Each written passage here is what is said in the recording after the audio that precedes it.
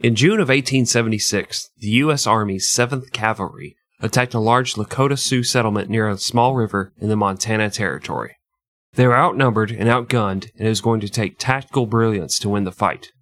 What they got instead was pettiness and buffoonery. Today on HPH, we're taking you through the story of this incredible defeat and the string of shit-tier decisions that led to it. Grab a drink and a nice, warm slice of American shame and enjoy this episode of 100 Proof History titled The Battle of the Little Bighorn. A real clusterfuck. This is 100 Proof History. We're drinking whiskey and talking history. So, grab a drink, sit back, relax, and enjoy a few laughs as the guys talk about all the horrible things people do to each other. Here are your hosts, Chris and Greg. Step right up, come one, come all, to this story, this tale of General George Custer and the battle for Little Bighorn. I like that you're leaning into the old-timey voice, Greg. Let's just do the whole show. Man, you just got to do something to keep it fresh, you know? Keep it fresh by doing the same old-timey voice we've been doing for 48 episodes.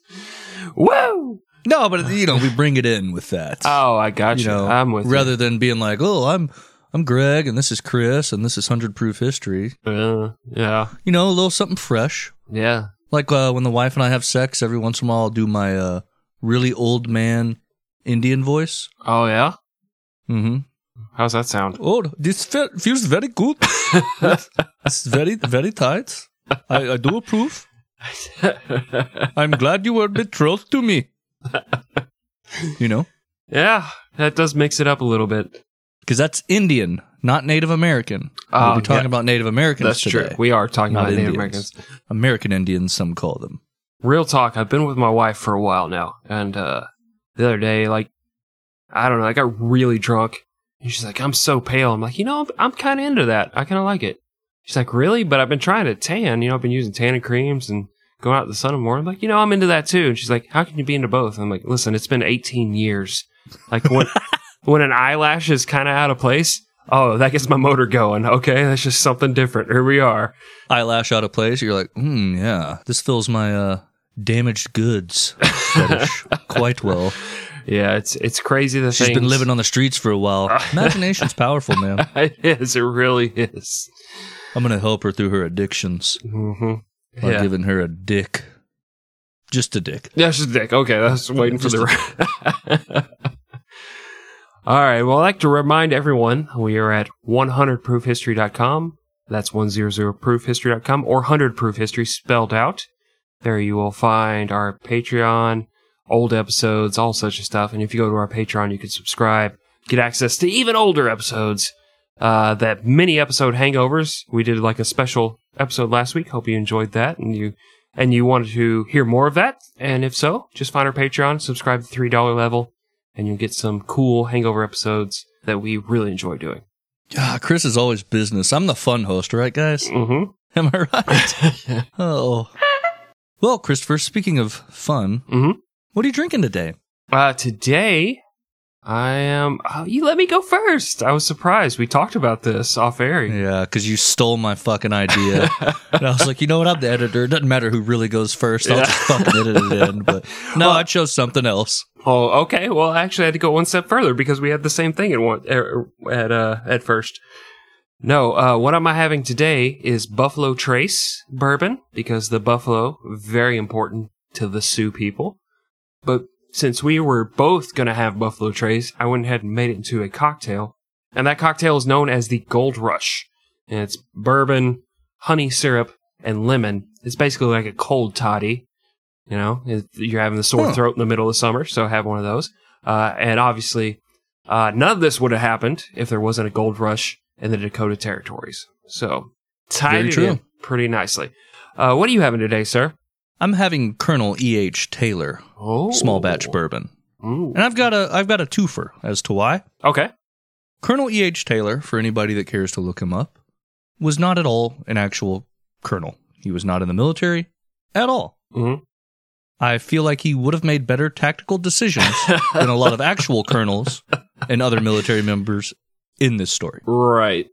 And number 2, it's a small batch bourbon. Mm-hmm. And as you'll come to find out, General Custer really liked to divide his men into smaller and smaller batches. He really did. Yeah. It kind of fucked him in the ass. I think we both did very well this week. How about we have our esteemed invalid producer in his gimp suit just mash on a speak and spell and hit those applause for us.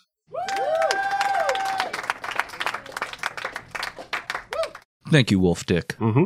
And again, no relation to Dick Wolf, producer of some really good TV, if you're 50 plus demographic. If you're bored in a hospital and you only get TNT, yeah, it's fantastic. Oh, that's a good way to look at it. Our source for today's episode is The Last Stand by Nathaniel Philbrick. What'd you think? Good book. Yeah. You know, it's a slow build, which it makes sense when you're talking about a battle where there's a lot of unknowns. Mm-hmm. You're not going to have a super long book about that. There's just so much that we don't know about what happened. So instead of having a little article, you have to make a whole book. So it does flesh out a lot of the characters that are involved. Yeah. In The Last Stand on both sides of the battle. And the payoff is good. Right. You know, I that all is a means to an end. And it's a good end. The last, I think, 3 chapters of the book are the ones that actually talk about the battle. Right. Primarily like the last 2, maybe 1.5. Right. But once you know all of the ins and outs of what led to it, it does make it better. Yeah. One of those. I'm kind of in the same boat. I felt like you're reading it, you're like, okay, when the fuck is he going to get to this battle? When's the fight coming? And then once it happens, you're like, oh, I'm kind of glad he spent 200 out of the 300 pages telling me the setup to the battle. Yeah. Because once he gets into it, you're like, oh, it makes sense that this guy acted like that and that guy acted like that. And, you know, it kind of sets it up, you know, nicely. I spent the whole book going, okay, I mean, that's interesting. That's an interesting fact about, you know, George Custer, but what's he doing? You know, what's happening here? Mm-hmm. But, you know, I'd recommend it overall. It's kind of like being raised. You know, you don't know why your parents are doing what they do, Mm-hmm. but then it turns you into the person you are, and you're like, oh, okay, it makes sense now. Yeah. That's why my dad was always getting naked in front of me. Yep. That because I said so always makes sense once you get a little bit older. This hurts me more than it hurts you. Yeah. I bet it does. That's not true at all. That's not true at all. All right. That thing's big, Dad. Your dad and your uncle now, okay? Runs in the family. I wonder what Grandpa was doing. I don't know. He got death penalty before I was even born. Gotcha, okay. Well, do you want to talk about George Custer and his last stand? Let's fuck this pony. Let's do it. Well, if there is one historical figure that is associated with the Battle of the Little Bighorn, it is George Stretch Armstrong Custer. It's not really his name, not the stretch part. But what a lame-ass toy. Like, there's got to be some dude in, 2010 pulled that thing out of the attic and handed it to his kid, and he's like, what does it do? Stretches. Like, you grab the arms, you stretch it out, and they snap back. Yeah, but what's it do? Well, that's it. Does it have Fortnite in its butt? Right. I left mine out in the snow when I was a kid, and all the gel burst out of its armpits. Oh, nice. It was ruined. I turned it into a fuck doll. Oh, yikes. All right.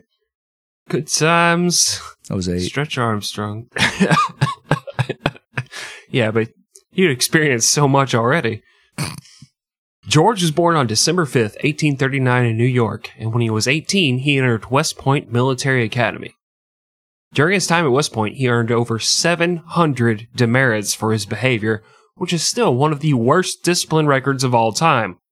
In 1861, he graduated dead last in his class. Graduated being the operative word, Chris. That's all that matters. Or mom. It's like my doctor always tells me before he injects me with a concoction he just came up with. It's like, hey, what do you call the guy who finished last in his medical class? Like, what? Doctor. And he just shoots it into my butt. You wake up in the morning. Yeah. My butt's even sore. Back for some half reason. is all slimy for some reason. You don't know why. He's like, just walk home. You know what this was. And try to walk normal, please. Yeah, come on. Custer started off as a lieutenant in the Michigan Cavalry on the Union side of the Civil War. His unit fought in several battles, and he quickly gained a reputation for being rash and aggressive and ignoring commands. Most notably, his unit fought in Gettysburg, where his cavalry charges were incredibly successful against the Confederacy. Still, as a result of his zeal, his brigade lost 257 men, the most of any cavalry brigade at Gettysburg. He kind of just flew by the seat of his pants, did whatever the fuck he wanted, and it worked out for him. He was the Forrest Gump of the Civil War, basically. By the time the Civil War was over, Custer was a major general. That's an incredible amount of rank. Is it? In such a short period of time. Yeah. Dude, he's a fucking major general and he's in like his early 20s at this point. Yeah. That's insane. He left the Army in 1866 and began to pursue various careers and businesses, all of which he failed at. That same year, he rejoined the newly formed 7th Cavalry Regiment as a lieutenant general. The dude quits, Yeah. comes back, and he earns another rank in the process. Like, what the fuck? Right. When I was having to suck my commander's penis for crackers. Right.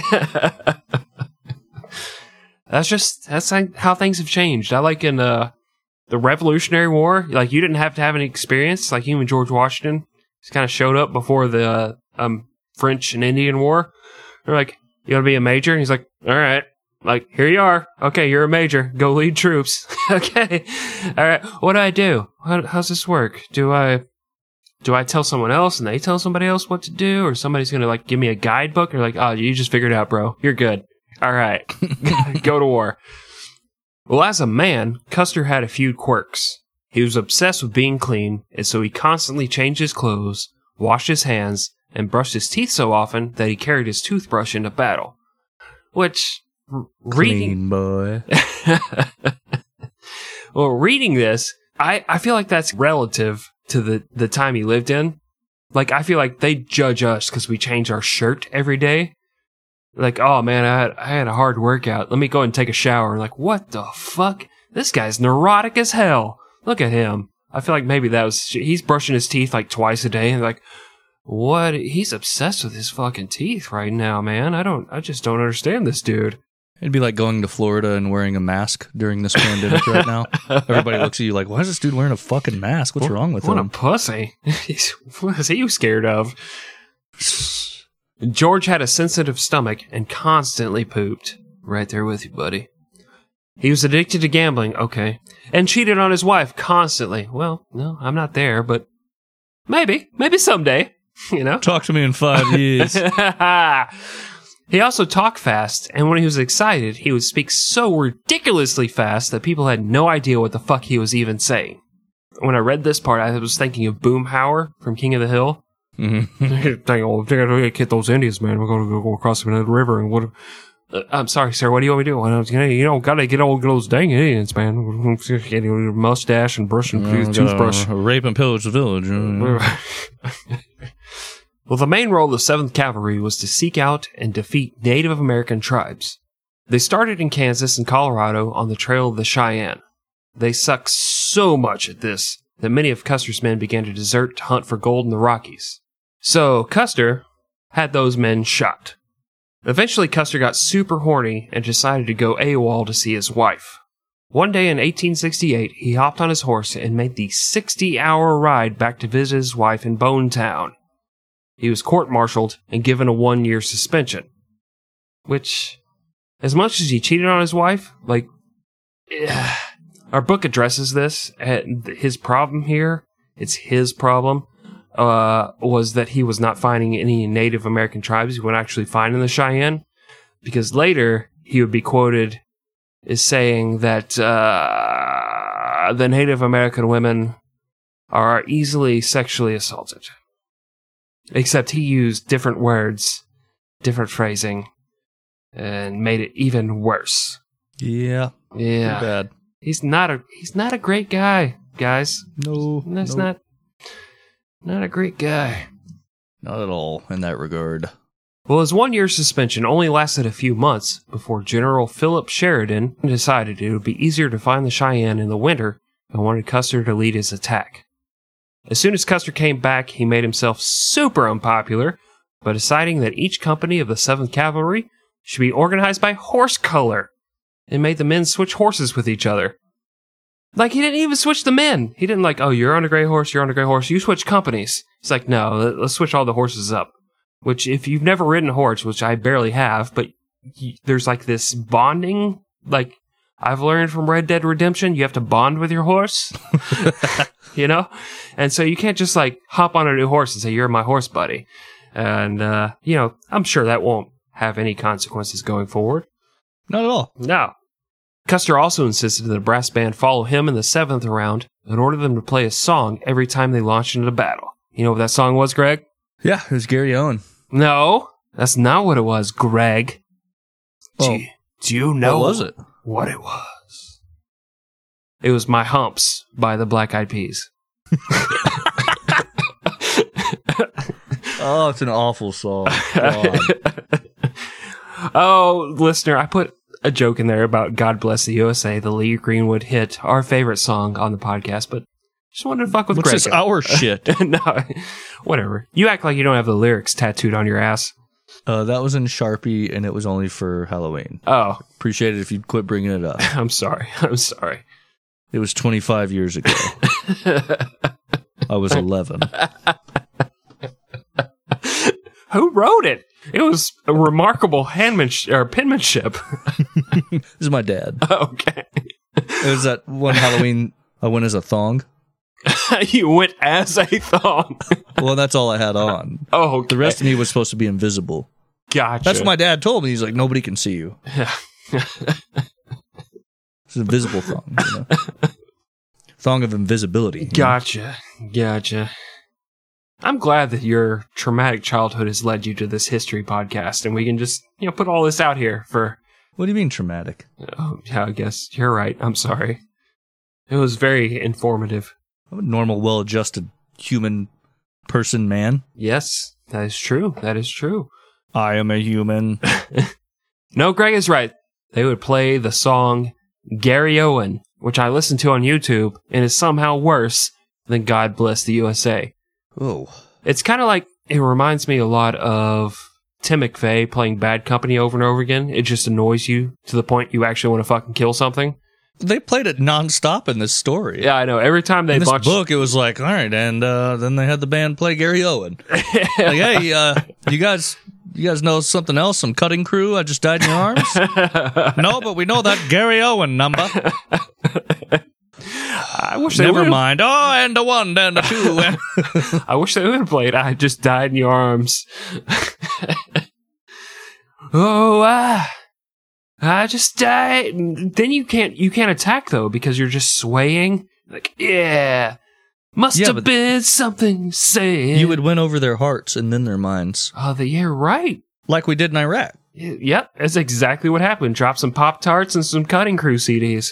Mission accomplished. Hang the banner. On November 27th, 1868, the 7th came across a Cheyenne settlement near the Washita River in Oklahoma.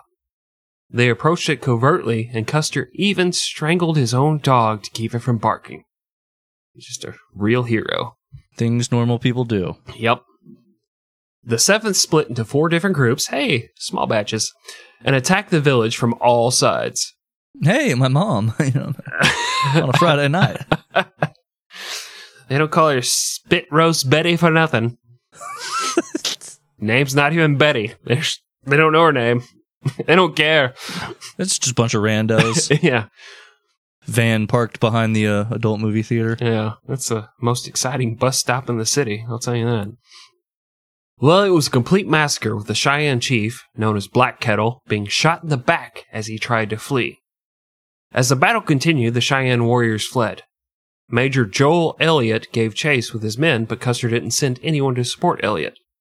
It turned out there was a massive Cheyenne village down the river, and Elliott had run into an ambush.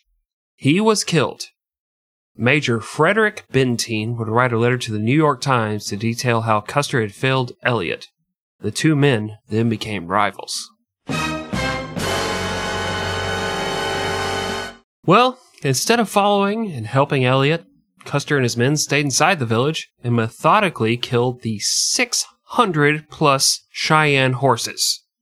Just think about this logistically, the time it takes to kill 600 horses as, they're moving around or whatever. This is rocket horse to the extreme. Pour one out for rocket horse.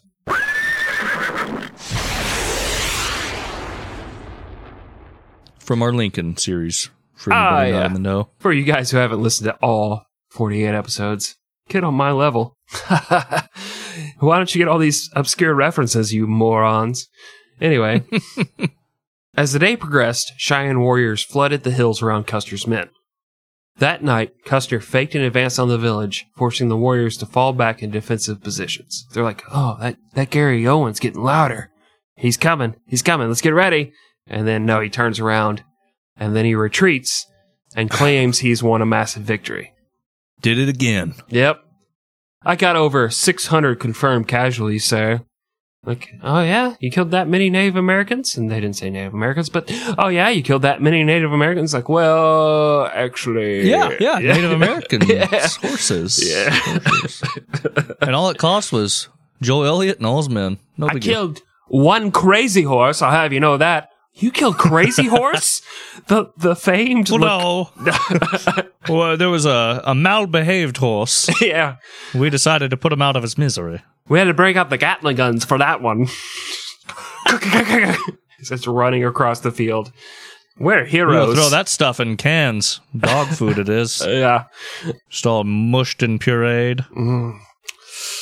Isn't it nice being here in 1874? With this accent? Why don't we say that enough? Well, isn't it nice here in the year 2020? And that way, when it's recorded later... Because it's not. Oh, it's not. It's the worst fucking year of my life. Fucking sucks. Yeah. I literally was in an iron lung from ages 9 to 12, and this is the worst fucking year of my life. Thank you. I went from getting touched too much as a kid, now nobody will touch me at all. Right? 2020 sucks. Well, over the following years, Custer and the 7th Cavalry would protect surveyors in the Black Hills of North Dakota. In 1874, prospectors flooded the mountains after gold was discovered. To protect the gold rush, President Ulysses S. Grant attempted to buy the Black Hills from Lakota Sioux in 1875. They refused, at which point Grant declared war on the Sioux and gave them until the spring of 1876 to report to the nearby reservations. The 7th Cavalry was placed in charge of making sure that this happened. While Custer was waiting to go to war, he was summoned to Washington, D.C. to testify in hearings regarding corruption. He testified against the president and his older brother, Orville Redenbacher Grant. I wanted to make that joke. Damn you to hell. Damn you. I mean, where else can you go with Orville, you know? Yeah, that's it. That and the Wright brothers, but popcorn's way better. Oh, yeah. Like, case in point, if you want me to get on a plane, give me free popcorn. Who wins, the popcorn or the plane? Thank you. Orville Redenbacher and his stupid bow ties. Boom! I don't know what just happened, but okay. Well, as a result, the president was super pissed and demanded an explanation. When Custer left the city instead, Grant had him arrested, but released him due to public pressure. Because you can't just arrest somebody for leaving fucking Washington, D.C. Well, Grant's generals wanted Custer placed in charge of the expedition against the Sioux. Grant didn't even want Custer there, but knew if the war failed and Custer was at home, balls deep in his wife, Grant would be torn apart by the press. So, Grant put General Terry in charge of the expedition and made Custer report to Terry. Yeah, balls deep in his wife or someone else. Yeah. Yeah. Again, this dude was a serial cheater. Yeah. And it's so funny because our main source tries to make it like Libby, which is her name. It's actually not Libby. I think it's Elizabeth. And George makes him sound like so romantic. And she loved him so much. Just wanted to be with him all the time. And it was basically the same thing as when somebody shares a Facebook account with their wife. It's like, oh, somebody cheated in that fucking relationship. Oh, yeah. Libby George Custer. Yeah, she's like, I'm going to follow you everywhere. He's like, well, we're going to some dangerous battles. Everywhere. You're not... No. Oh, where are you going? Manhattan? Yeah. That's not a battle. That's just more MILF jazz bars for you. Okay. All right. I know its real name is Womanhattan, so I'm going with you. Custer was still in charge of the 7th and divided his brigade into 2 battalions. One was led by Major Marcus Reno. The other was led by #1 Custer hater, Frederick Benteen. It turned out that Benteen had a cousin who was a New York reporter, and Custer wanted to kiss Benteen's ass a little. For the most part, the Lakota Sioux didn't surrender themselves to the reservations. And so, in May of 1876, the 7th Cavalry and the rest of the Dakota expedition left Fort Lincoln in North Dakota and headed for the Montana Territory to seek out the Sioux. Oh, and if you thought for a second that Custer was upset that he had to report to General Terry, you'd be sorely mistaken. Custer had already decided he was only going to follow Terry's orders when he felt like it. No one was going to stop George Custer from seeking out his glory. The man that Custer was riding out to meet in battle was Sitting Bull, the leader of the Hunkpapa Lakota Sioux. And that reminds me of what my dad made me call him when I was a kid. Lakota Sioux? Hungpapa. Oh, no. Yeah, that makes more Papa. sense. That makes more sense. Yeah, I got you. Well, when I turned 18, he said I could start calling him Daddy instead, so Oh, it was only when I was a kid. I got you. I was just confused because there was a time I stopped in a truck stop in Bismarck, and the guy wanted me to go by Lakota Sioux, and I had to wear like pigtails and stuff. It was weird. That is weird. Yeah. No, this is Hungpapa. Gotcha, Hungpapa. Yeah. Okay, okay, I'm with you. We're on the same page. Simpatico. I mean, to be fair, he kind of had it going on. You know? It was at least like, dude, probably at least 5 inches, if I had to guess. Erect. I'm sorry, what's funny? This is my childhood, Chris. I'm sorry. It's okay. You know, there are people you can talk to about this kind of stuff. I'm talking to my entire audience. I was What's about to wrong say, with you? our listeners, yes, they can let us know in the comments how fucked up Greg's childhood was. Well, Sitting Bull was born around 1831 in the part of the Dakota Territory that is now South Dakota and was originally given the name Jumping Badger. As a youth, he was nicknamed Hunkessi, which meant slow because he typically proceeded in a cautious manner. When Jumping Badger was 14, he counted coup against a member of the rival Crow tribe while stealing their horses.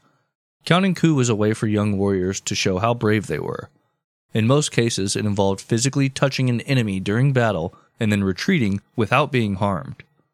When he returned home, his father was so pleased that he renamed his son Buffalo Bull Who Sits Down.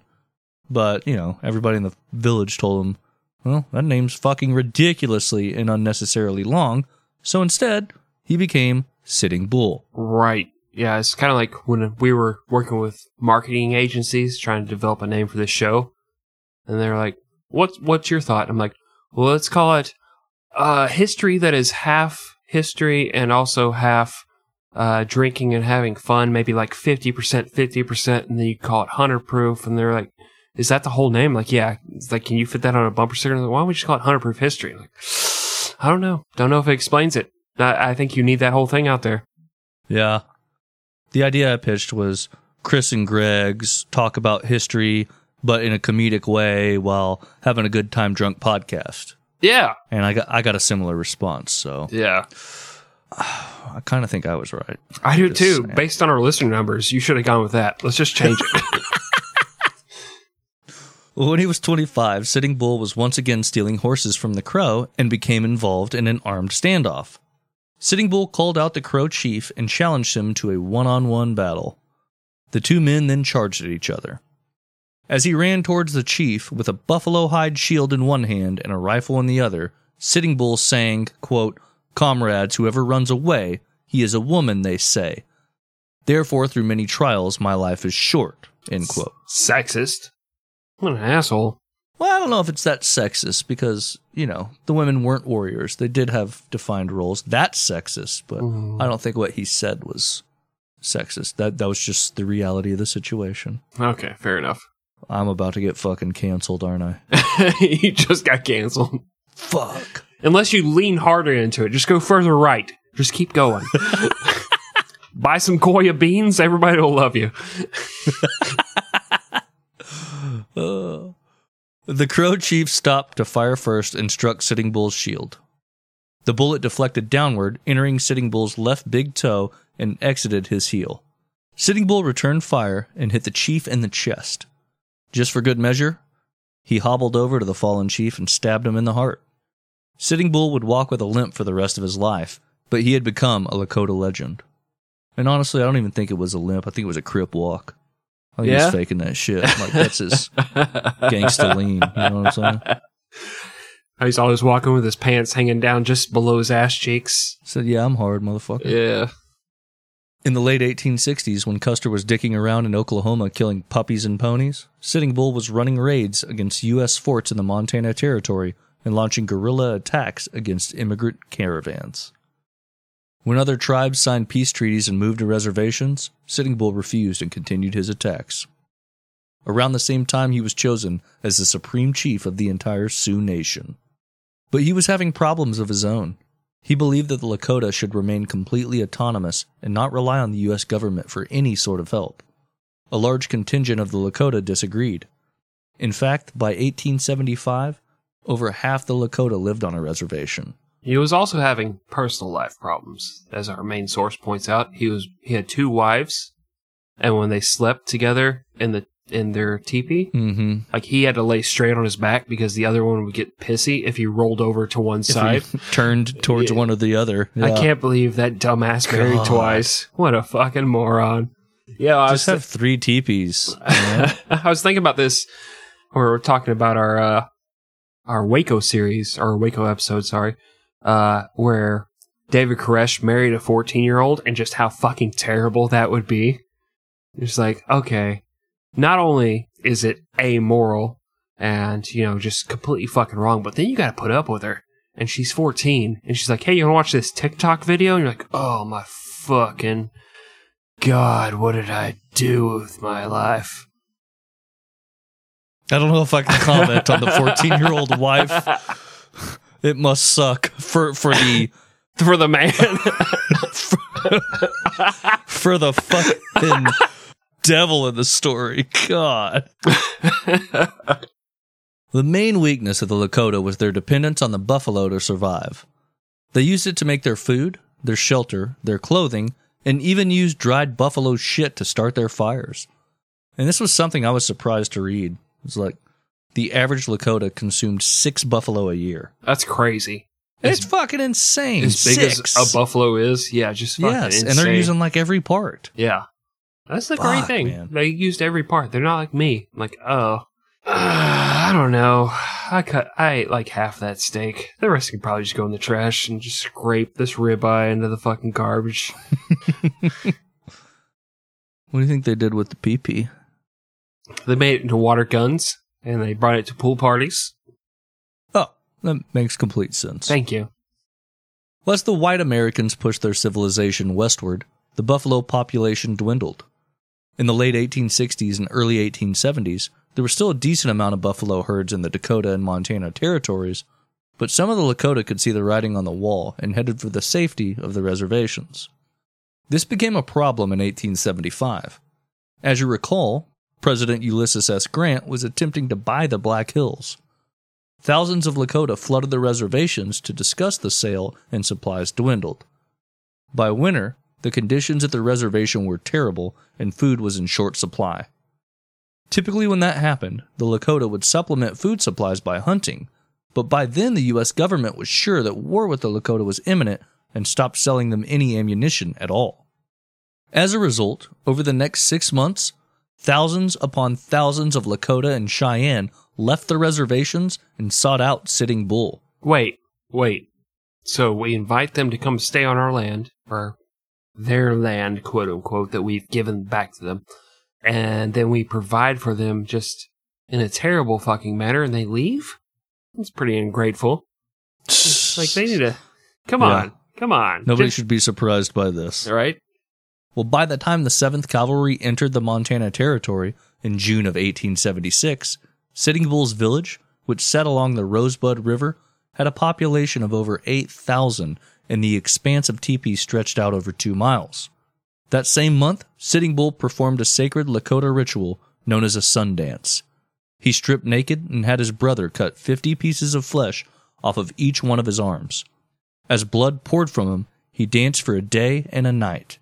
When he finally collapsed, Sitting Bull had a vision of soldiers falling upside down while a voice whispered, quote, "These soldiers do not possess ears," end quote, which was a Lakota saying that meant they would not listen. And this may come up again later. Maybe. I feel like a total pussy for crying every time I get my blood drawn at the doctor's office hearing this story. They took 50 pieces of flesh from each arm. And he's just bleeding while he dances. What a soft time we live in, right? I know. Where having to wear a mask is cause for a hissy fit of epic proportions. It's hot in there. It's hot. The reduced oxygen. Yeah. It's the fucking dumbest thing I've ever heard. You know, it takes a lot of oxygen for me to sit on that fucking hover round and roll around Walmart. Like, I need all the air I can get, and you want me to wear a mask and hinder that? Come on. How am I going to barely stand up and reach the Diet Cokes on the top shelf? This is just fucking tyranny. Somehow, simultaneously, COVID-19 can get through a face mask because it's ineffective. But oxygen, which is a tiny molecule, is somehow not able to pass through. And it's causing people to breathe in too much of their own carbon dioxide. Huh. Okay. Oh, no one said they were smart, Greg.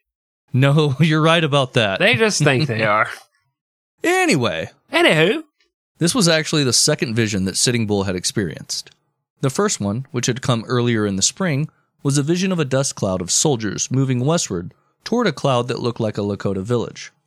In an instant, the Lakota cloud unleashed a rainstorm and washed away the dust cloud. Ooh. When he combined these two visions, he realized three things.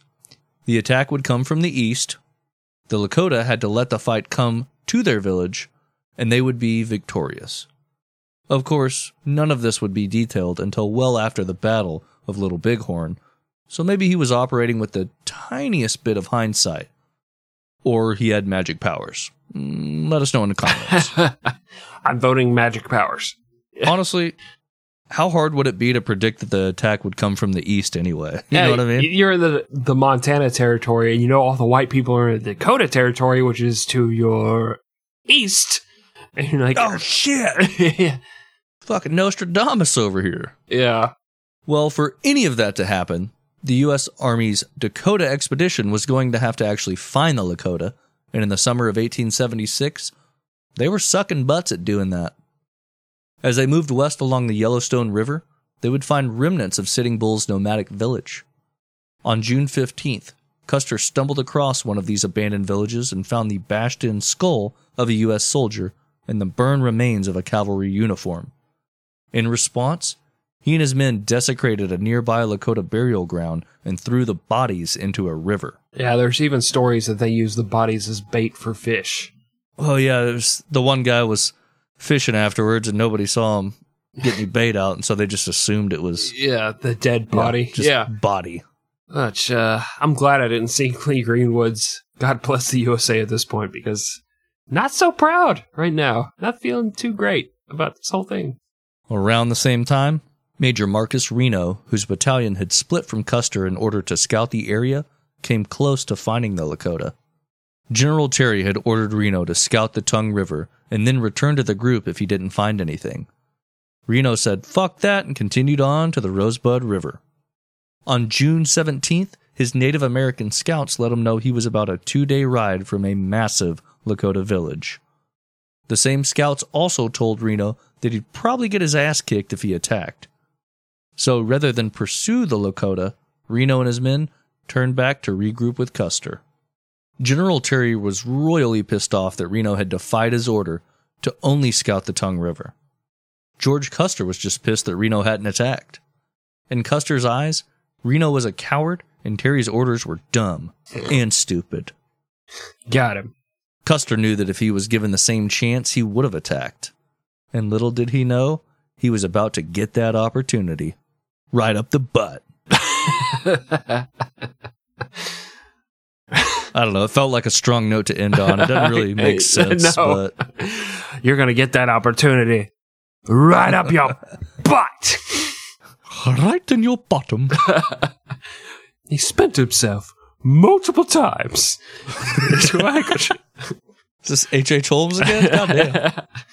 How's about a break, Chris? Yeah, we should take a break. We should have... Pour more booze into my cup. That's right. We should do that. See you after the break. Bye!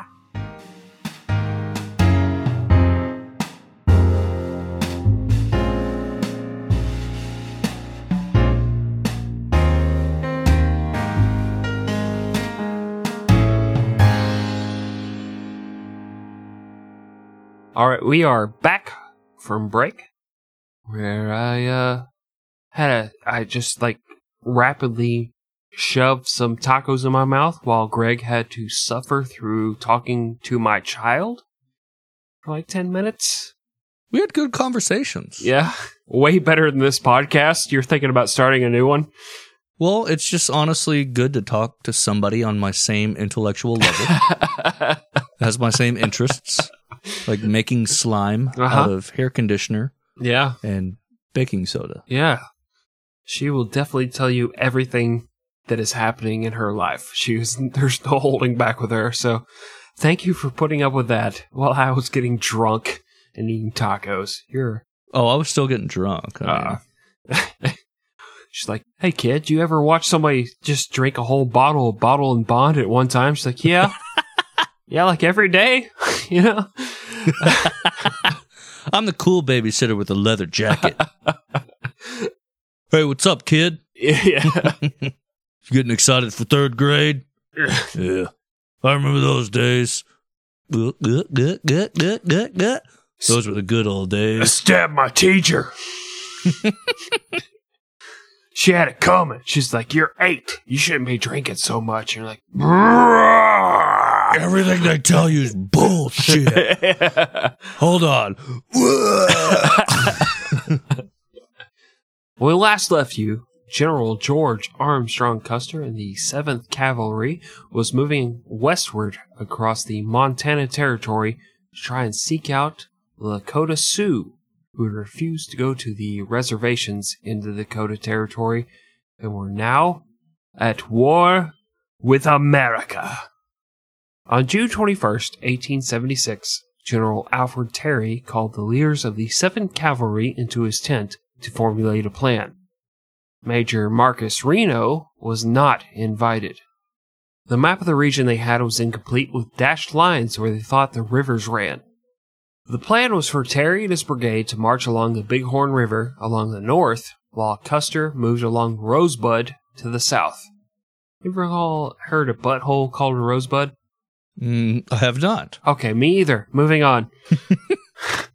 Since the belief was that Sitting Bull had moved his village to the area around the Little Bighorn River, Terry wanted his brigade to hook up with Custer's in that area on June 26th. This meant Custer would have to stop his march westward and wait once he had moved up the Rosebud. Custer was told to attack the Lakota only if necessary. What's necessary to you, motherfucker? It's not the same thing that's necessary to me. Just saying. Yeah, it kind of leaves it open to interpretation there. Custer set out on June 22nd wearing his patented white buckskin suit. This motherfucker couldn't even wear a uniform. He has to be all special. Fancy. And, that was one of Benteen's gripes. He's like, I have to wear a regular cavalry uniform with the blue and the buttons, kind of like Civil War. But these motherfuckers are wearing buckskin, which are super fucking hot. Like, they don't breathe like cotton. He's just like out there, but you're not a part of the cool crowd unless you're wearing your buckskin suit while you're riding out to fight the Native Americans. Yeah, Benteen's always right. Yeah. I think we're going to find that just everyone sucks here. That's just the point. I agree. Point of the story, yeah. After riding for 15 miles, Custer explained to his men that he had left behind the rapid-firing Gatling guns because he felt like it would slow him down. It turned out that it wouldn't have mattered because the train of pack mules that followed his advance was poorly organized and moved incredibly slowly. This was temporarily fixed by Major Frederick Benteen, who had forced the pack train to regroup as he rode behind them. Custer had placed him in the rear of the advance to make sure that Benteen didn't get to go to the fight first. But when Benteen fixed the situation, Custer promised to reward him by moving him up in the column. Benteen was actually disappointed that Custer didn't fight with him more. Benteen is such an asshole. He really is. He's constantly insubordinate. Mm-hmm. He has zero respect for any of his commanding officers, any of them. Yeah.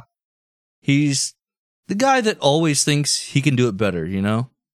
Also, I don't know, I'm sure you do remember from this story because it is an interesting anecdote, but he was sending fucking dick pics before I thought it was possible.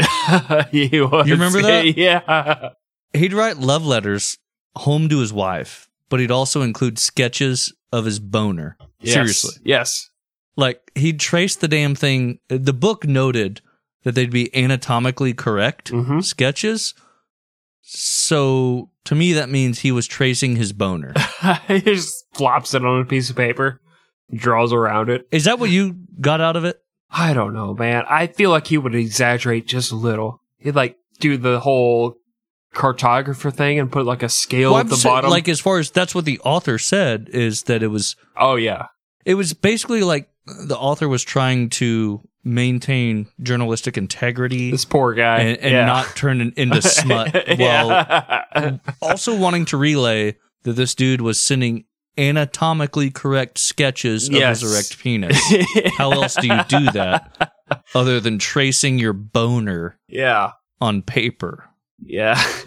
That's fucking weird. It's weird. Right? Yes, absolutely. I mean, I think dick pics are fucking weird, but like, especially, you know, oh, I get a message, daddy, open it. Fucking, it's my dad's dick. Yeah. God damn it. Dad's erect penis again. You That's know, weird. I could only imagine if my dad was like getting tracing paper and then like shading it in and everything. Like, it's just, I don't know. That's weird. You know what? This has inspired me. So next time I'm at work and I got a little bit of downtime, I'll bust out the fucking paper and do like the Thanksgiving turkey with the 5 fingers, but it's my dick. And I'm going to trace it. Uh-huh. And I'm going to drop it in the post office for my wife. She's like, yeah. Yeah, she's like, I've seen 3/4 of an inch before. This is you could just use Post-it notes. Yeah. We could make like a little cartoon story out of your like a flip book. Yeah. No, but another thing about Benteen that our main source kind of goes out of his way to point out is he never wanted to be in charge. They offered him Custer's job. And he said, nah, thanks. I don't want to be in charge. He wanted to be the second in command that just bitched about fucking everything. Yeah, dude, nothing was ever right if it didn't come from his mouth. Right, but he didn't want to be in charge because then he's responsible for the decision. Well, yeah, because who's he going to bitch at then? Right, he'd have to take a look in the mirror. He's basically the guy on Facebook who bitches about everything about the government and who doesn't go vote. I forgot, whatever. Like, you spent, like, the last year and a half telling us what is wrong with the world, and you didn't, like, take the, hour out of your day to go vote? Just saying. Sure. Yeah. And you can early vote pretty much everywhere, so... Yeah. That even negates that point. Right? By June 24th, Custer and his scouts noticed more and more trails joining the main Lakota trail they were following. The Native American scouts there believed that the trails were converging, and that Custer was marching towards a large, massive, huge fucking settlement. Custer, on the other hand, was worried that it was the exact opposite, and his enemy had already begun to retreat and they had scattered. Still, he felt like the trail was getting hotter and hotter, so he marched his brigade throughout the night. On the morning of the 25th, Custer's scouts spotted the Lakota horses and realized that the massive village was real, and it was just ahead of them. Custer decided that the 7th would rest that day, march at night again, and attack the village at first light on the 26th. But, unfortunately for him, Lakota scouts had spotted his regiment. It was decision time. Should Custer's 650-man regiment attack a force that outnumbered his 3-1? Or should he hold off and wait for General Terry to arrive? Well, for Custer, it wasn't a tough decision at all. It was time to attack. Custer divided his regiment into 3 different battalions. One would be led by Custer, His battalion would move along the hills on the right bank of the Little Bighorn. The 2nd Battalion, which would be led by Marcus Reno, would move along the left bank, directly toward the village. The plan was for Reno to attack from the front, drawing the warriors to the edge of the village. Then old badass glory hound war hero Custer would swing into the village from the north and take all the women and children hostage, which he figured would force the warriors into a surrender. What a great fucking hero. I salute you. You guys do all the fighting. I'm gonna go take all the women. Because as I've said before, they are easily sexually assaulted. I'm George Custer. Thank you for joining my TED Talk. Yeah, and in case we haven't laid it on thick enough, the dude was taking captured Indian women into his tent. Yeah.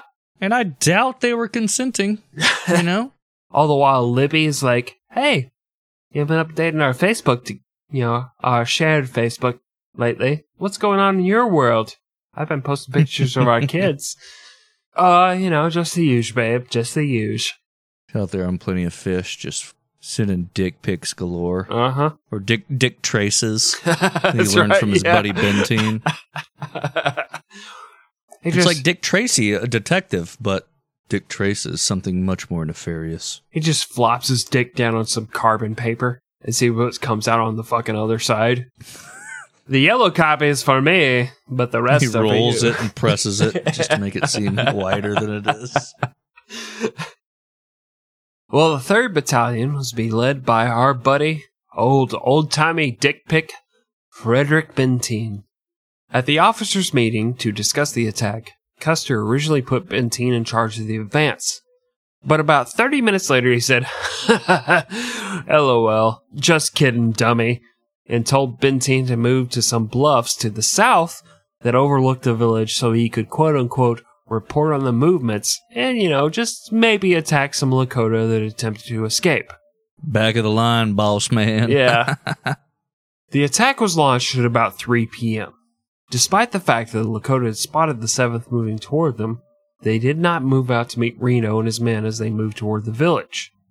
As Custer watched from a bluff above Reno, he shouted, "Hurrah, boys! We've got them!" Except faster and more unintelligible. Than that? Yes. "Hurrah, boys! We got them!" That's what he said. Okay. He waved his hat really fucking fast. Like a fucking squirrel on meth. That's how he talked. Well, there are a few things to consider before going forward. First, the weapons. The U.S. cavalry carried Springfield rifles. They were fairly accurate and had an effective range of 250 yards, but they could only be fired once before being reloaded. The Lakota, on the other hand, had Henry and Winchester repeating rifles and could fire 17 rounds fairly quickly without reloading. And then you have to consider the condition of the men. The Lakota had been chilling at home, while the 7th marched for a month and had to deal with dwindling food rations and a lack of clean water. Clean water? Clean water, I know, clean water. You just put it on you and you get fabulous. Getting fabulous. Watching Wendy Williams in the middle of the day. They put that water on them. They're like, I want to ride my bicycle for some strange reason. Bicycle. Bicycle. Well, it was clean water, you dummies. All of Custer's men were tired and dehydrated. And no one was more dehydrated than Major Marcus Reno. Because, he was... Why is that? Well, Greg, he was drunk as a skunk on spring break in Cabo. That's drunk. That's really drunk. And smelly. Maybe do some cocaine. Whatever. It's spring break. It's spring break. Nothing wrong with a little cocaine. Well, as they marched toward the fight, Reno pounded the whiskey and had asked one of his men if they wanted his gun because it kept getting in his way. I keep almost fucking killing myself. Take this. Yeah. What do you mean, sir? I keep coming up with the bottle and it Just fucking take it. He's like, Sir, we're in a battle. Just take it. Let's get out of the way. I'm in a battle against my vices, and it's making me lose. Like, his second in command looks over, and he's like, taking a swig, but it's just the barrel of his fucking rifle in his mouth. This doesn't taste like whiskey at all. Take this fucking thing. Get it out of here. Yeah. Get. This ain't sour mash. What the fuck? Thought it was a whiskey bomb. When Reno's men were approaching the edge of the village on horseback, he had the advantage of surprise and speed, but, inexplicably, he decided to have his battalion dismount and approach on foot. Imagine watching the guy that's in charge, during a life or death situation, sit there and get uncontrollably drunk. Yeah. That had to have just fucking tanked the morale. Oh, absolutely, yeah. Bad decisions are abound during this battle, the lead up to it, during it, but Jesus Christ, man. Yeah. Just imagine seeing the guy that's in charge, and you're just a, fucking peon soldier. You're new to this, and the dude that's in charge of everything on your part of the battle is just sitting there getting fucking shit-faced to where he can't hold a gun. It's like, dude. Ugh. May I offer a counterpoint? No. Okay. And moving on. Okay. No, yes, please. So these guys were so super fucking confident. Like, they're going into this, and our main source addresses this. Like, I think there's like 20,000 Native American soldiers. That's what scouts are telling Custer, and they're like, this might take a few days of fighting. He's like, we'll knock this out in a day. No big fucking deal. I feel like maybe his soldiers watch Reno get just like hammered drunk and like, this guy knows we're going to win so bad, he's already celebrating. Like, okay, cool. We got this. This guy's drunk, but whatever. Let's have a good time, Because a lot of them got drunk too. Oh, they absolutely did, yeah. Yeah, it's a good point. When Reno's men were about a quarter mile from the village, they halted and began to fire wildly. And as we said before, the Springfield rifles were effective about 250 yards, had a maximum distance of about 1,000 yards. So from a quarter mile, the rifles weren't of much use at that distance, and each man had only carried about 50 rounds of ammunition. But again, that didn't stop them just blasting away wildly at the fucking village. It also, like you just said, Greg, didn't help that most of them were passing around bottles of whiskey themselves. The Lakota warriors, led by legendary fighter Crazy Horse, just sat back and waited. They knew that once the barrels of the Springfield rifles heated up, the guns would become much more inaccurate and prone to jamming. After allowing that to happen, the Lakota attacked. After the first wave was repelled by Reno's men, the second wave surrounded the U.S. soldiers and forced them to flee to the nearby woods. As the men ran away, they were shot in the back and left to die by their comrades. One man watched as Reno downed an entire bottle of whiskey just before one of his Native American scouts, a man named Bloody Knife, had his brains blown out all over Reno's face. Panic set in, and Reno quickly ordered everyone to, quote, dismount their horses, and then remount their horses, and then heroically shouted, "Every man for himself!" and then fled. I have no regrets. Into the distance. Reno's battalion moved further east and then crossed the Little Bighorn River to find safety in the bluffs overlooking that river. Along the way, more of Reno's men were killed. Many were shot like the proverbial sitting ducks as they tried to cross the river. When they reached the top of the bluffs, Reno was only calmed by a young lieutenant from Texas, Gregory. Salute. Boo-whoop, boo-whoop. His name was Luther Hare, and he said, quote, "Hey y'all, if we gotta die, let's die here like men." End quote. The battalion formed defensive positions. It was 4:10 p.m., and in just an hour, Reno's charge had failed, and he lost 50 of his 180 men. When one of his men suggested that Reno go back to rescue the wounded, Reno told them to do it them damn selves. What a fucking guy. What a hero. A leader of men, ladies and gentlemen. It's strange they named a city after him and they put casinos there. It's a different Reno. I'm sorry. I don't want our listeners to be confused. It's a completely different Reno. It's not this jackass. This guy's he's got a hill named after him. He does. A bluff. Yep. Custer had watched Reno's failure from the bluffs above the battlefield. Why he didn't launch an attack to help Reno, or come down to help Reno's men retreat to safety, is a question lost to history. I know. It's because Custer was a dickhead. I'm kind of leaning there, too. He wanted to be the hero. Mm-hmm. If he went in to save Reno, then he couldn't lead the charge into the village. Right. He couldn't take the women and children as hostages that ended up being, a decisive thing in the battle. At least in his head. God damn. What? We try and look at things through a historical lens, right? You try and go, okay, here's what they were thinking at the time. It's not, you can't look at it through the modern lens, because through the modern lens, this is all incredibly fucked up. But you go, okay, back then, imperialism was a thing. You want to take the land, you want to capture everything, you believe this is rightfully yours, manifest destiny, God has said, all of America's yours, take it, right? So, even then, it's not we're meeting them on the battlefield, it's we're distracting them on the battlefield while we go capture the women and children and hold them fucking hostage for the land. It's just fucked up all around. I agree. Well, some historians believe that Custer, who had been pissy when Reno had avoided a fight against the Lakota a week earlier, wanted to test the bravery of Reno. If so, that was just another decision in a long line of dumb things Custer did. I got him. I got him with the cuck. I love hitting him with the cuck. It took an hour, but there we are. Get him, Greg. Yes.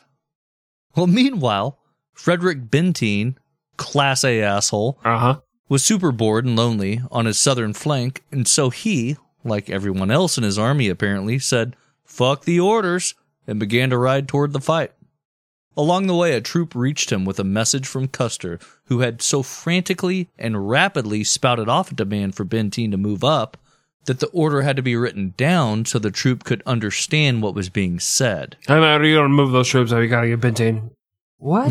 Pax. Fucking what? Like, here, okay. Let me scribble down. It's like the Pax thing? Pax. Well, he was like, "Come quick, bring Pax," or something. Oh, and he misspelled Pax. Yeah. Custer. Yeah. And then P.S. Yeah. Bring Pax. Yeah. And it was only because of the P.S. that he even knew to bring Pax were needed. Yeah. And so I was like, wait, what? Is Pax like P-A-K-S? Yeah. Bring pause? And he wouldn't be able to figure it out? I don't know. Yeah, he literally, he spoke so fast that even the scribe's like, what the fuck did he just say? He's like, okay, let me bring Paul? We supposed to bring Paul McCartney to this thing? Paul? Yeah. I had to bring my grandpa? Brings Paul McCartney. He's like, he said bring Paul. Band on the run. No, send that motherfucker back. Right back. No, he's on the run now. Unfortunately for Custer, as Benteen moved toward the fight, the first person he came across was Marcus Reno, a.k.a. America's piece of shit, who begged for help defending his position on the bluff that would later be known as Reno Hill. Benteen agreed because he believed that Custer had abandoned Reno, just as he believed that Custer had abandoned Joel Elliott back in 1868.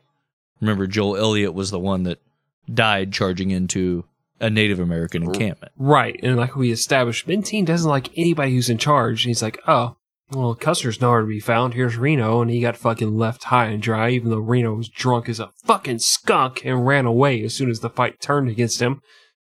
Like, he's like, let's hang out with this guy. This guy's cool. Look at him. I hate Benteen. I hate everyone. I hate Reno. Everyone. I hate Custer. They're all awful. The only one I kind of like is General Terry, who's just not there. He shows up a day later. He's like, exactly. That's why. What happened? It's like, what the fuck did you guys do? What did you do? Yeah.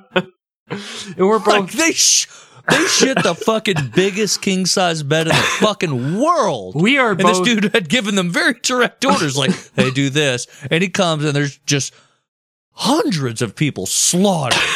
He's like, what the fuck even? We're both middle managers. And so we catch Terry. We catch it from both ends, right? We're kind of General Terry. We're both middle managers in our actual jobs. No, I'm a boss. Well, you're still a middle manager. Don't lie to yourself. Just come on, man. I want to be a boss. Even in my fake life on a podcast. And you roll up and you're like, the fuck were you thinking? Like, how did this cross your fucking mind? What is wrong with you as a human being that you would think this was a good idea? All right. Well, you didn't tell me I couldn't do it. And you're like, well, I guess that's on me, I guess, you fucking moron. You know, that's how Terry felt when he rolls up. They sat around doing absolutely nothing productive for a while. Well, Reno polished off more whiskey. In fact, it's been reported that he drank 11 bottles over a 2-day period. So, I guess that's being kind of productive in a way. 11 bottles. So my whole thing about this is, obviously, it's either embellished or the whiskey, and it didn't have the same necessary requirements that it does today. Right, the potency, yeah. Like, there's no way it's a minimum 80 proof, and he's polishing that off by himself. 11 No, bottles. if he's passing it around to everyone, that's one thing, but...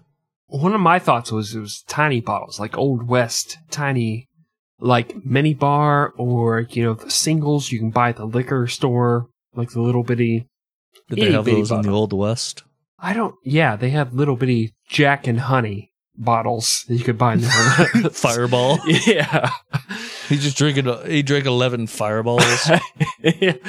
Like, oh, well, okay, now he has no excuse. Yeah, but man, even if it was 11 of those little bitty bitch bottles in a day and a half when this battle starts and wraps up, that's a lot of fucking liquor.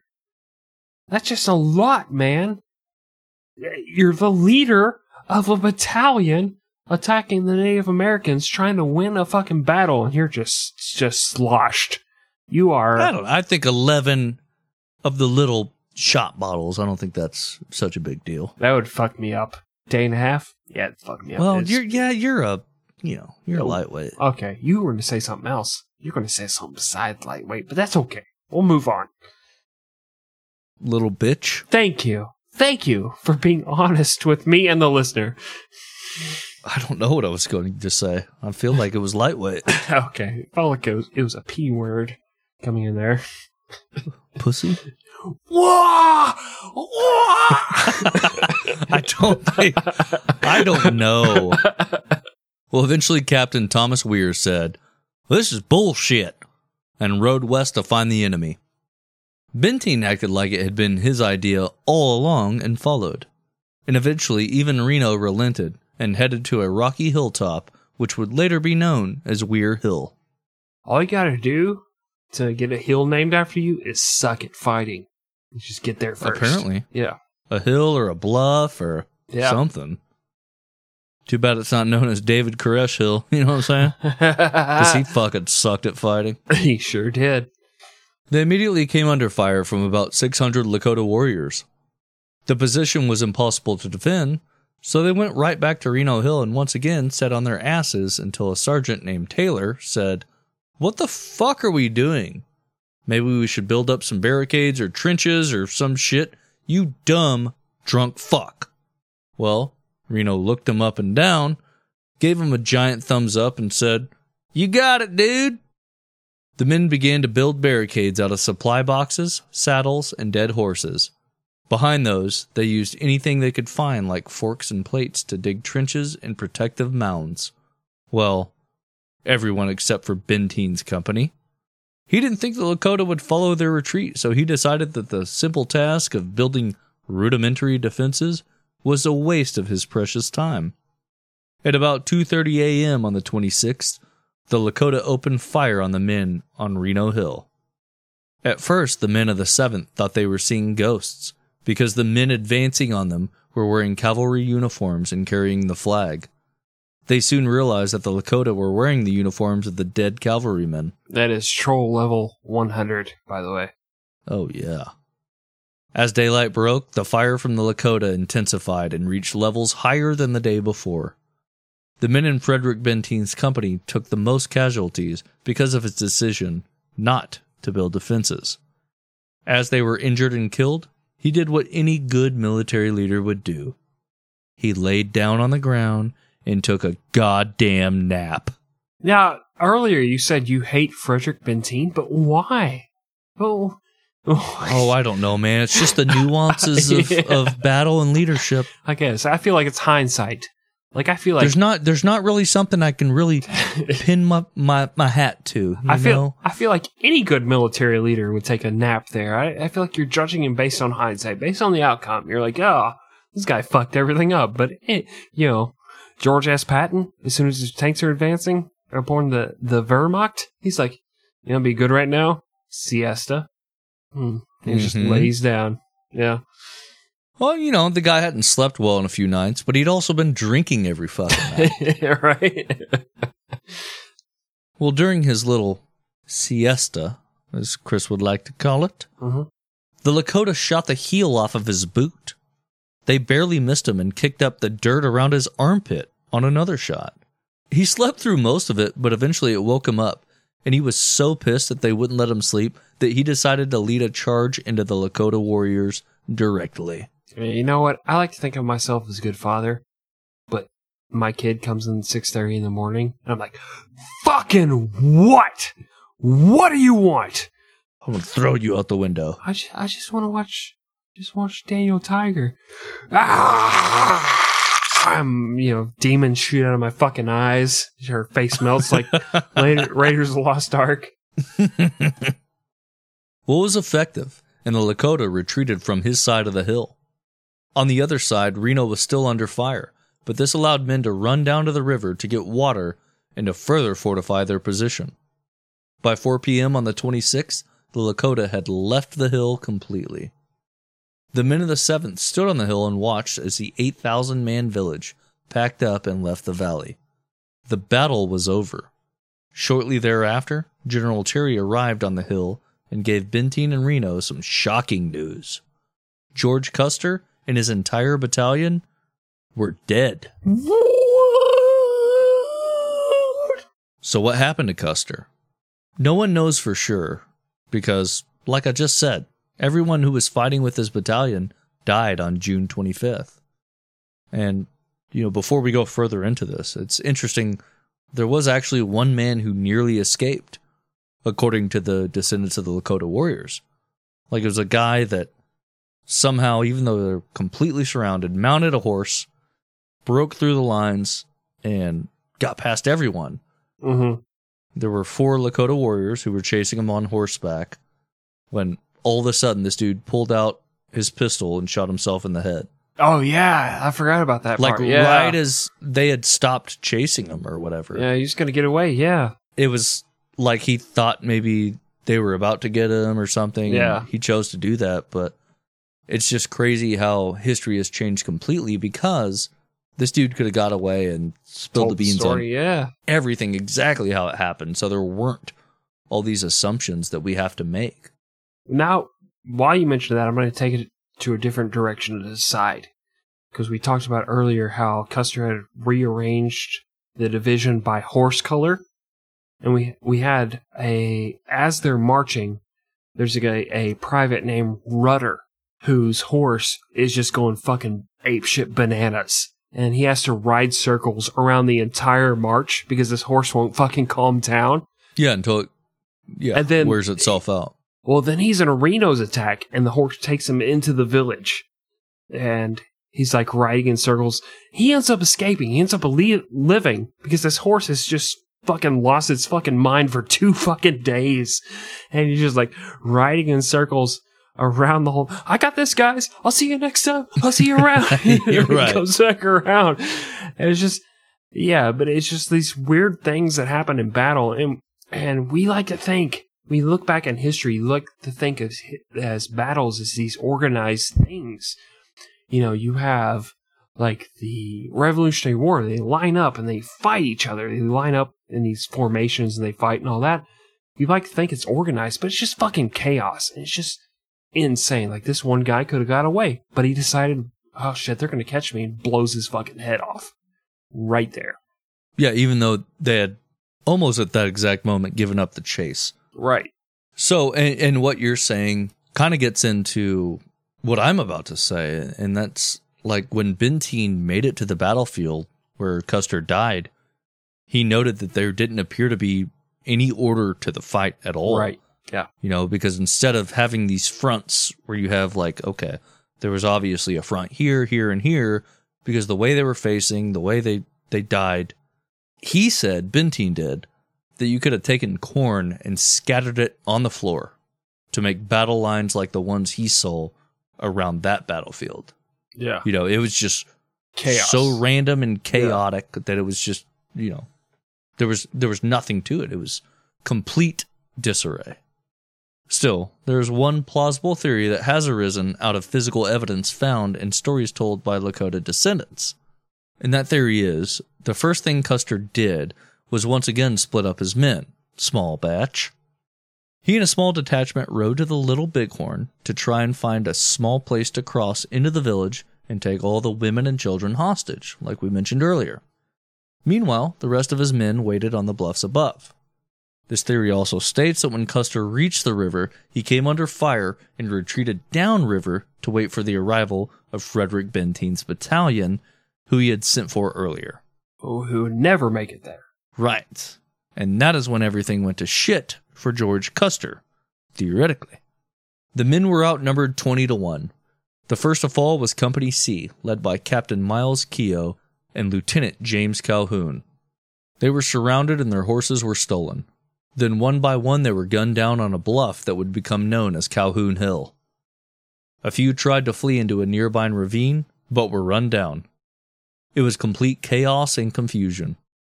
Lakota warriors would later say that some of the cavalry looked bewildered and didn't fight at all. Some attempted to surrender, but were killed on the spot.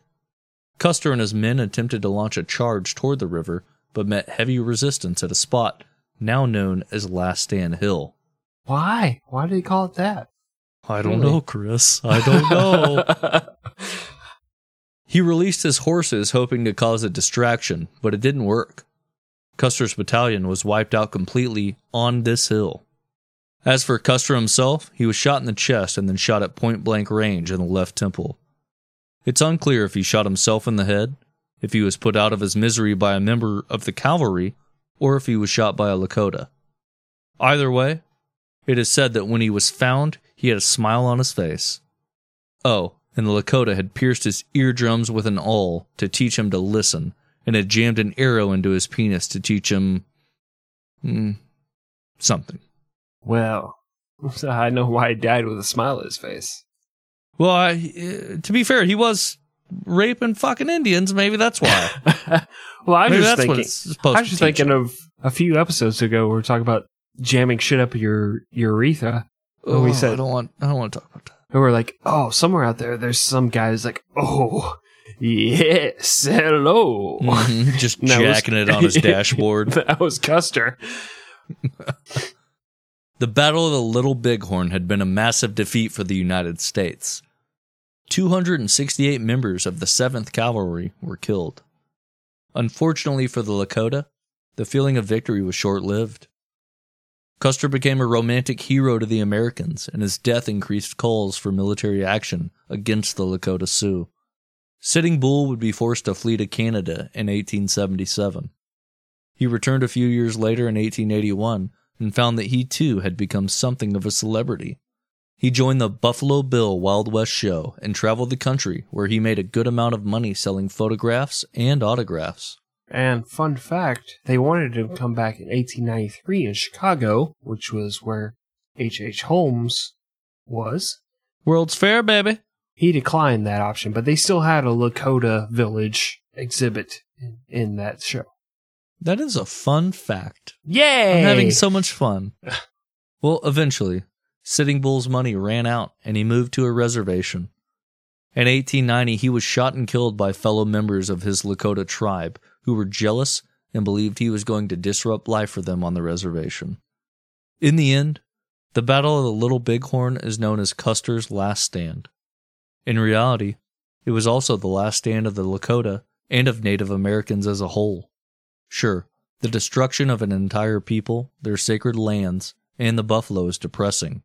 But if you're feeling down, just take a cue from the hero of this story, Marcus Reno, and down an entire bottle of whiskey.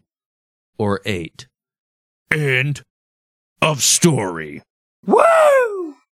Did it again! I didn't think we were going to do it. And then it just happened. Halfway through I thought we're both dead in the water. Yeah. Ha! Look at us now! I was like, we got to come back from break? No, there's no way. No, dude. End of the podcast. King of the world. Imagine Titanic. Uh-huh.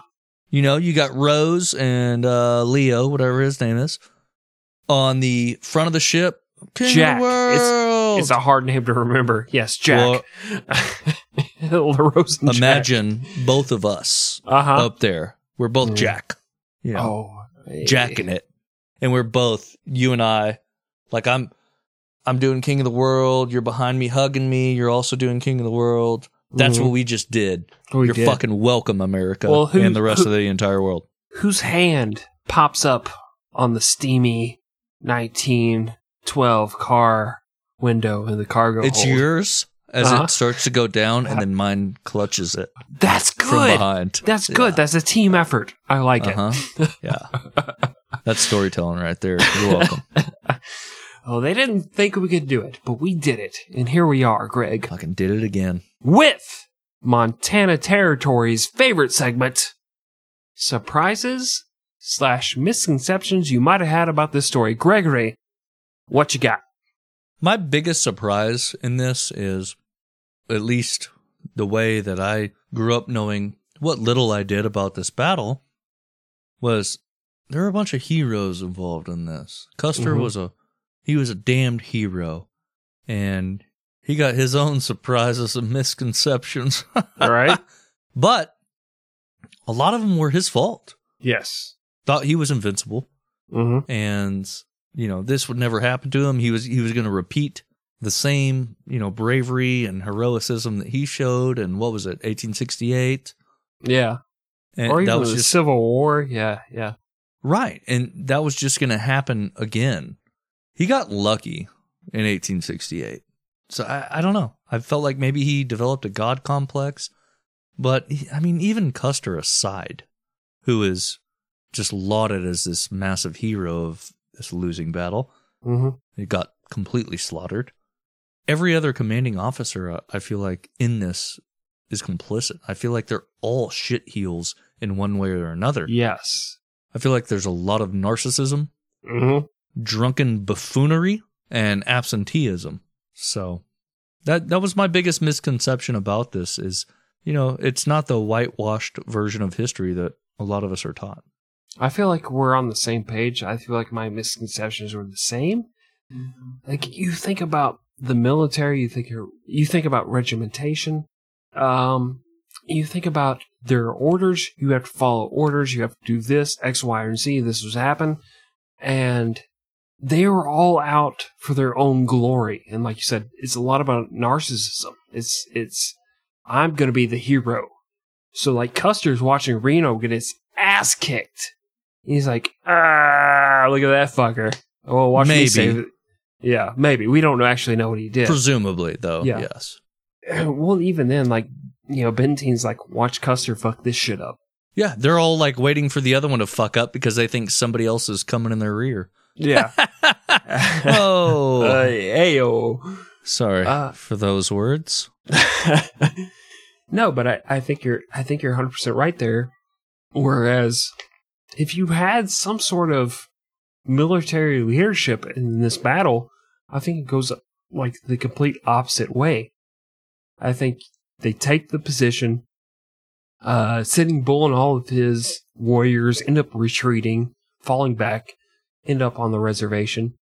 But because they were so just self-aggrandizing and they all wanted the glory for themselves, that it just fell apart. But Right. somehow, Maybe if General Terry had been there, yeah, he would have been able to keep these ragtag bunch together.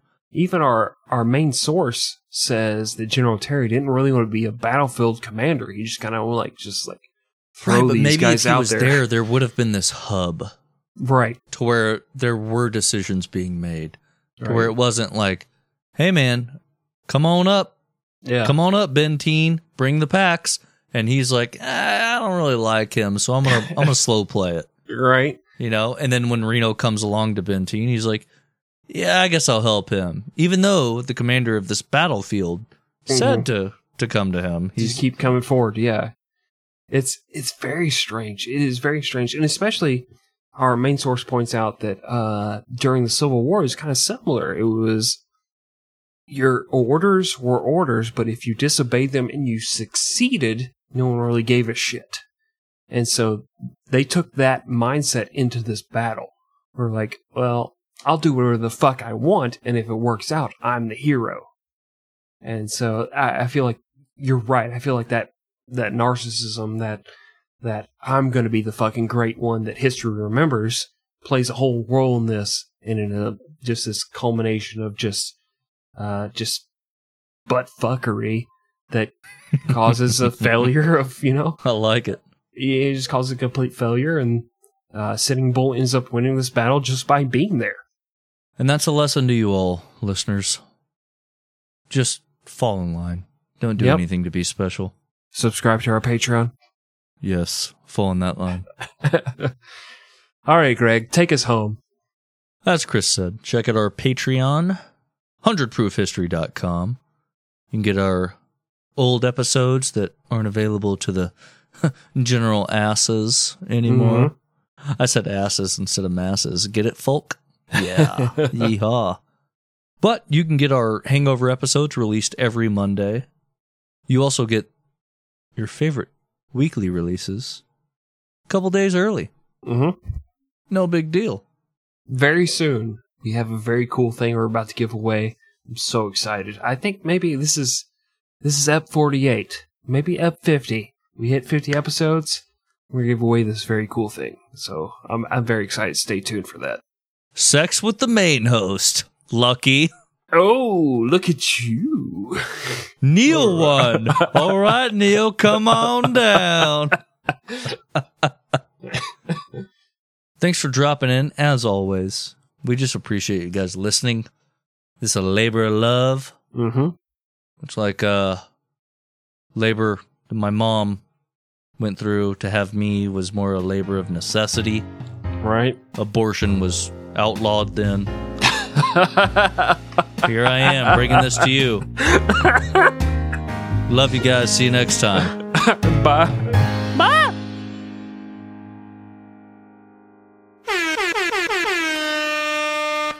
That guy has dynamite abs. Look at those abs. Can I move my mouse over there? Screen share and just draw my dick on top of his abs. Can we do that? Is that how Zoom works? No? Okay, never mind. It's probably the worst joke to date on this podcast. You have a child. You see what happens to you. I want you to mute your mic and slap yourself until I'm done talking. Just repeatedly. Oh my god, we got like a page and a half. Well, Greg, he was drunk as a skunk on spring break in Scabo. God, fuck! Scarborough Fair. Oh!